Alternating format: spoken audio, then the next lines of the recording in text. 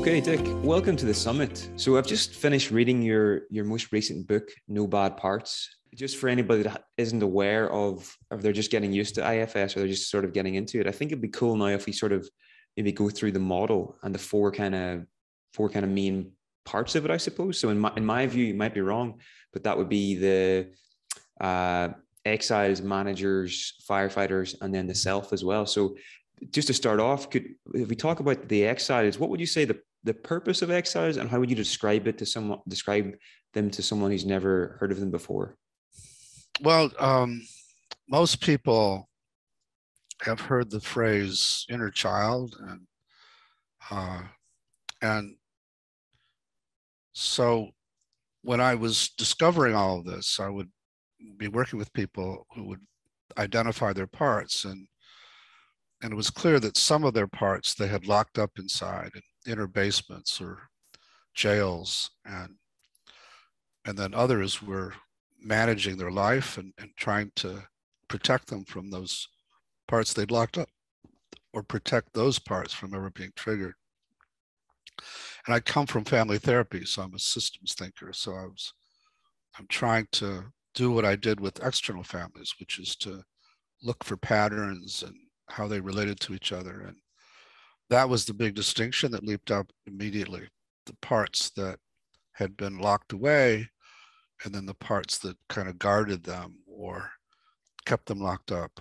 And as I explored that more, it seemed that the ones who had been locked up carried these intense burdens of emotional pain or terror or shame or sense of abandonment or rejection or things like that. And as I got to know them better, what I learned was these parts weren't always like that, that before they picked up these burdens from traumas, they were these playful, lively, creative, fun-loving inner children who also are the most sensitive parts of us because they're young and innocent. And so they're the ones that get hurt the most by what happens to us, these negative experiences. And they take on these extreme beliefs and emotions that I call burdens. And so this happy, playful child felt rejected by somebody and now feels worthless, now has the ability to take over and make you feel that and make you believe that you're worthless.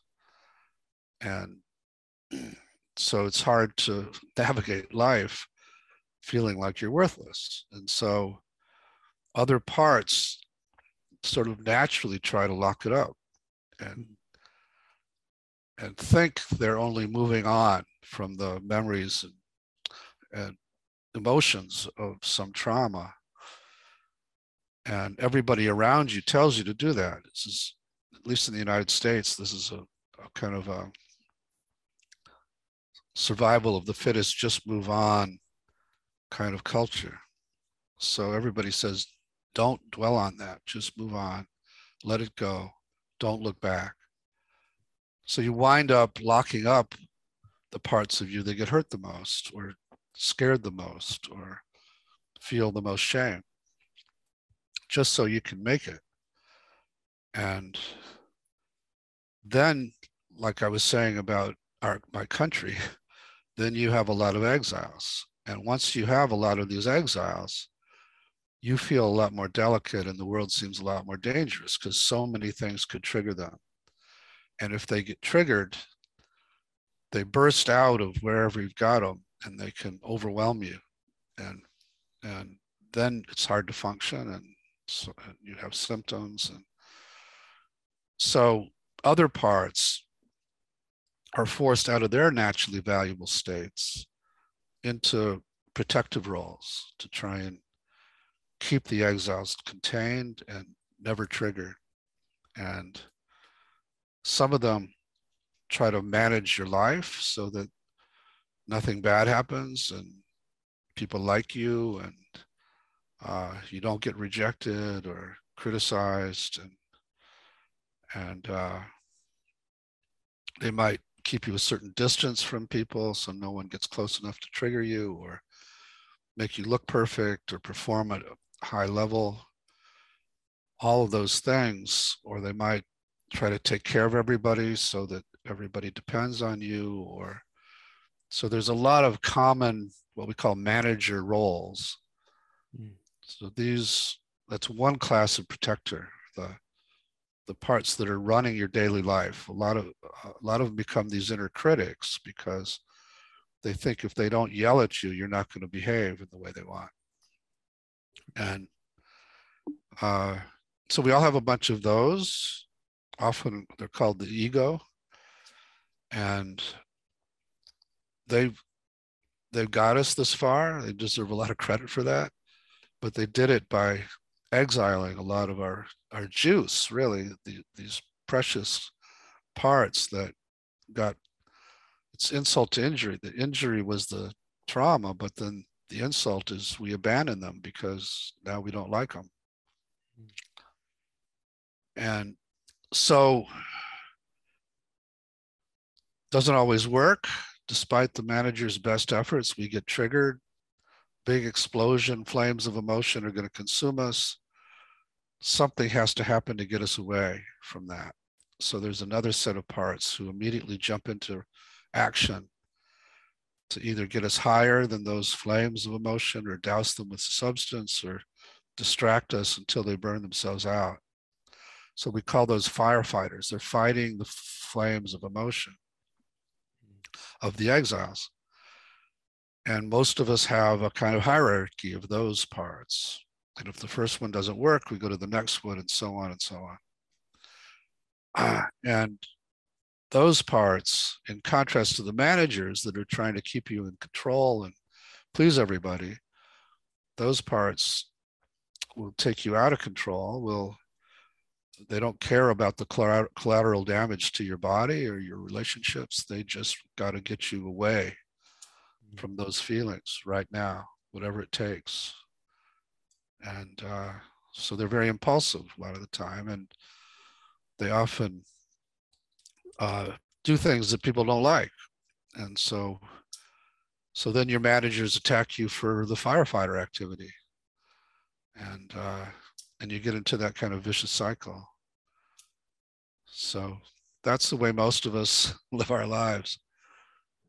Just back and forth between them. So just to sort of maybe summarize, so is it fair to say that managers, although there's many different types of them, you have your inner critics, you have parts, mostly inner critics, but there's ones that intellectualize, ones that try and just sort of please others all the time and don't worry about themselves.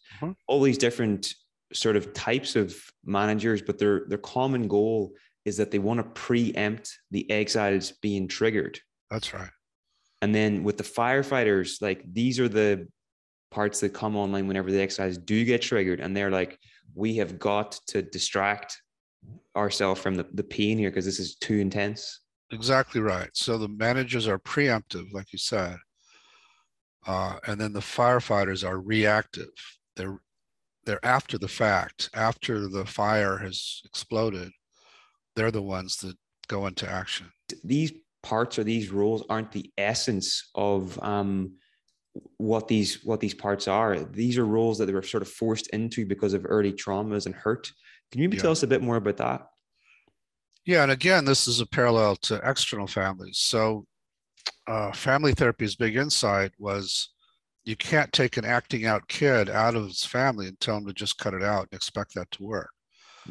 You have to take a look at the larger system and see what's going on in the family that's forcing that kid into that role, either to protect himself or to protect somebody else in the family. And when you get that, you can make that diagnosis, and then you change the structure of the family. The kid is liberated and no longer has to act out and can really be who he's designed to be. Turns out the same thing exactly is happening in this inner system. That what I learned was you can't just go to a part and say, stop doing it. Stop, making him drink all the time. You have to learn about how it's trying to protect other parts or is polarized with some other critic in there, and start to work all of that. And again, I forgot your original question, but in learning all that, what came to me at some point was, yeah, there are no bad parts. They're all valuable inner beings with these wonderful qualities to help us in our lives. And when we don't suffer traumas or attachment injuries and so on, they just help us all our life. They give us advice, or they give us joy, or they all kinds of things. But they're forced out of their naturally valuable states by trauma and attachment injury. And they take on these extreme beliefs and emotions I call burdens, and they get frozen in the past. They get frozen in time. And they think you're still 5 years old, and they have to protect you in the way they did back then. And so all of that was a huge revelation. I mean, I had no idea any of this was the case.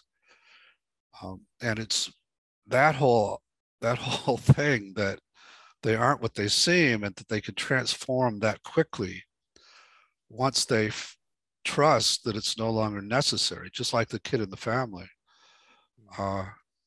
That's all, quite wonderful. 100%.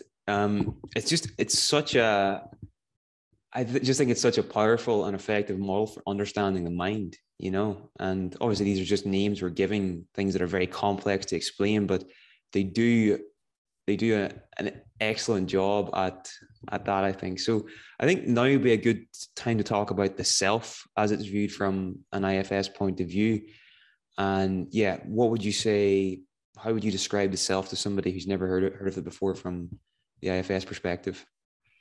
Yeah, so, in the early days, as I was working with parts and clients were describing them, and once I got hip to the fact that they weren't what they seemed, I'm a family therapist, a systems guy. So I'm trying to have dialogues with the parts rather than battling with them, trying to get my client to listen to them rather than try to get rid of them.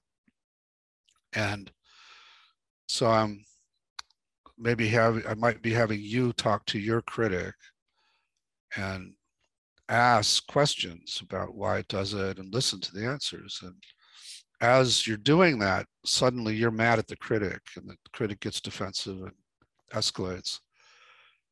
And as a family therapist, it reminded me of family sessions where I'm having two family members talk to each other, trying to have them listen to each other. Suddenly one gets angry at the other, and you look around the room and you notice that a third person is either chiming in or subtly influencing the one who's angry. And you get that person to cut it out and maybe even move in the room out of the line of vision. And they settle down and they have a better dialogue. And maybe the same thing's happening in this inner system. As I'm trying to have these two parts talk, maybe a third one is interfering and making one angry. And so I began asking clients to see if they could find the one who's interfering. And to my amazement, they would say, okay, yeah, I got it to move. It's stepped out. And when they did, it was almost like this other person would pop up and would be curious in a pure way and calm, and would have confidence and even compassion often for the target part. And when I would do the same process with other clients, it was like the same person would pop out spontaneously, simply by getting other parts that had been polarized to open space. And when I would ask, if I were to ask you, okay, what part of you is that? It's likely you'd say some version of, that's not a part like these others. That's me. That's myself. So I came to call that the self with a capital S. And now, 40 years later, and thousands of clients later, and thousands of people using this all over the world, we can safely say that that self is in everybody, can't be damaged, knows how to heal, and is just beneath the surface of these parts such that when they open space, it pops out spontaneously. And that's a big deal. That's the big discovery of IFS. And that changes everything. And so that's what I'm trying to bring, is this awareness of that is who we really are, and that these parts aren't who we are. They are, in a sense, part of us, but even they aren't who they really are. They're forced into these roles, they carry these burdens. All that can be changed. So it's a very transformative model. It's something that jumped to mind there. How does IFS think about loneliness then? What's going on whenever someone experiences loneliness from an IFS point of view, would you say? Well, there, like having just moved to Chicago, I don't have the friend network that I had back in Boston. And so there are times when I feel lonely, and that's natural.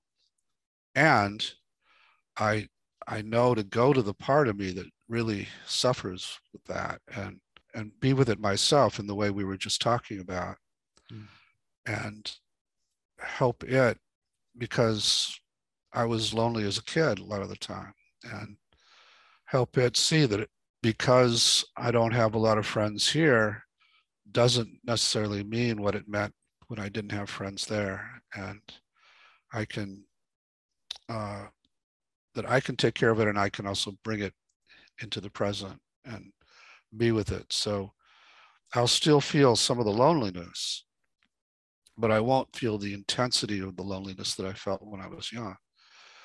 And we can actually unload that piece of loneliness. So many of these emotions are natural, but then they become extreme because of our parts that are carrying the burdens from past experiences.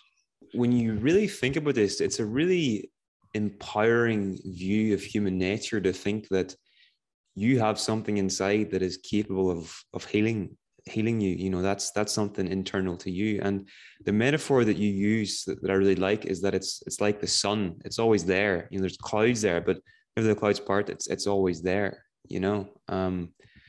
So it's a really, and it differs with other spiritual. I know this isn't a spiritual approach. This is psychological, but it differs with other sort of meditation things and stuff, and the fact that the self actually takes an active role. It's not something that is just passive and you experience from time to time. Can you maybe tell us about the active role it takes as well? Yeah, there are a lot of both psychological and spiritual traditions that sort of have a sense of this place in us, but they see it as a passive witness rather than an active leader.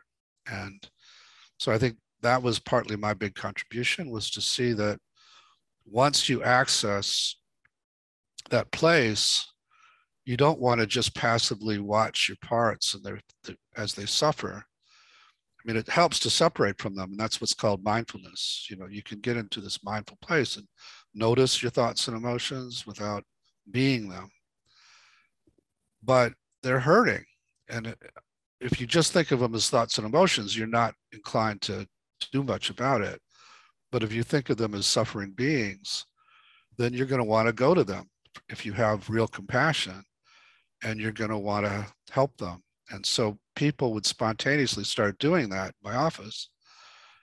And I thought, wow, this self that we accessed knows how to do it and wants to do it, and becomes a kind of very active inner and outer leader.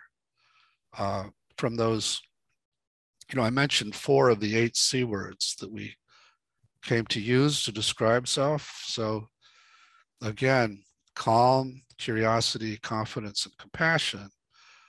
But people will also spontaneously manifest creativity, courage, clarity, and connectedness. So those are what we call the 8 C's of self-leadership. Very cool. And for someone listening to this that has maybe glimpsed this in themselves, What would you say is a good starting point to have more self energy in their life? How would they go about that? The main thing is there are meditations. I think there are meditations in the book to just focus inside, notice the parts of you that you're quite what we call blended with, that have extreme beliefs or thoughts and feelings and sensations, and just ask them to open a little space in there. And the mere act of them stepping out and separating a little bit, relaxing, you'll immediately feel more space in your body, and you'll feel your heart open up. And it's a very palpable exercise. You can actually feel the embodiment of yourself. And as you get a felt sense of what it's like to live from this place of self, you become much more aware of when you're not there, much more aware of when these parts are blended with you. And then you can ask them to open space in the moment. So when I come to do an interview like this, I'll notice any parts that are nervous, or I'll notice how much confidence I have, or those 8 C words. And then departures from that, I'll just ask those parts to relax and open space, and I'll feel this big shift. And if some of them won't do that, I'll say, okay, I'll bookmark that and say, okay, this is something I got to work with, because for whatever reason, it's not stepping out. And then after our interview, any parts that need attention, I'll give it to them. But in the moment, I want to be in this open place with you. One of the groups of people that could benefit most from IFS would be entrepreneurs, leaders of organizations, because I guarantee, like so many people in those sort of situations are being run by protectors. And if you could free that up and operate from a place of self, it's a whole different game, and those are the people that are influencing society. I know you've got to go, Dick. It's been an absolute pleasure to speak with you today, to read the book. The book is an experience, because I think you're getting the most essential IFS theory, but then as you move through that, there's exercises and examples of, how this actually applies in session with clients. So there's so much in there, and I haven't read a book that's like laid out like this before. So it's a very, very valuable learning resource for anybody that's interested in using this either personally or I suppose professionally as well. So just want to say congratulations and best of luck going forward in what you're doing with IFS and getting this out into the wider world. You're doing a great job. I know you must wake up every day and think, what is going on? This is crazy. So just well done and keep going, and best of luck. Well, thank you. It's always great to talk to you, because you do your homework. I really felt honored by how much you studied this, and the questions were great. And so anyway, I always enjoy talking to you now. Thank you for listening, and I hope you enjoyed the show. If you'd like to hear the full version, you can do so with the Weekend University Premium membership. This gets you access to our master library of over 230 talks and interviews with the world's leading psychologists, professors, and authors, as well as transcripts, CPD certification, quizzes, and unlimited access to the recordings from our annual conferences. For more information, please go to theweekenduniversity.com/membership.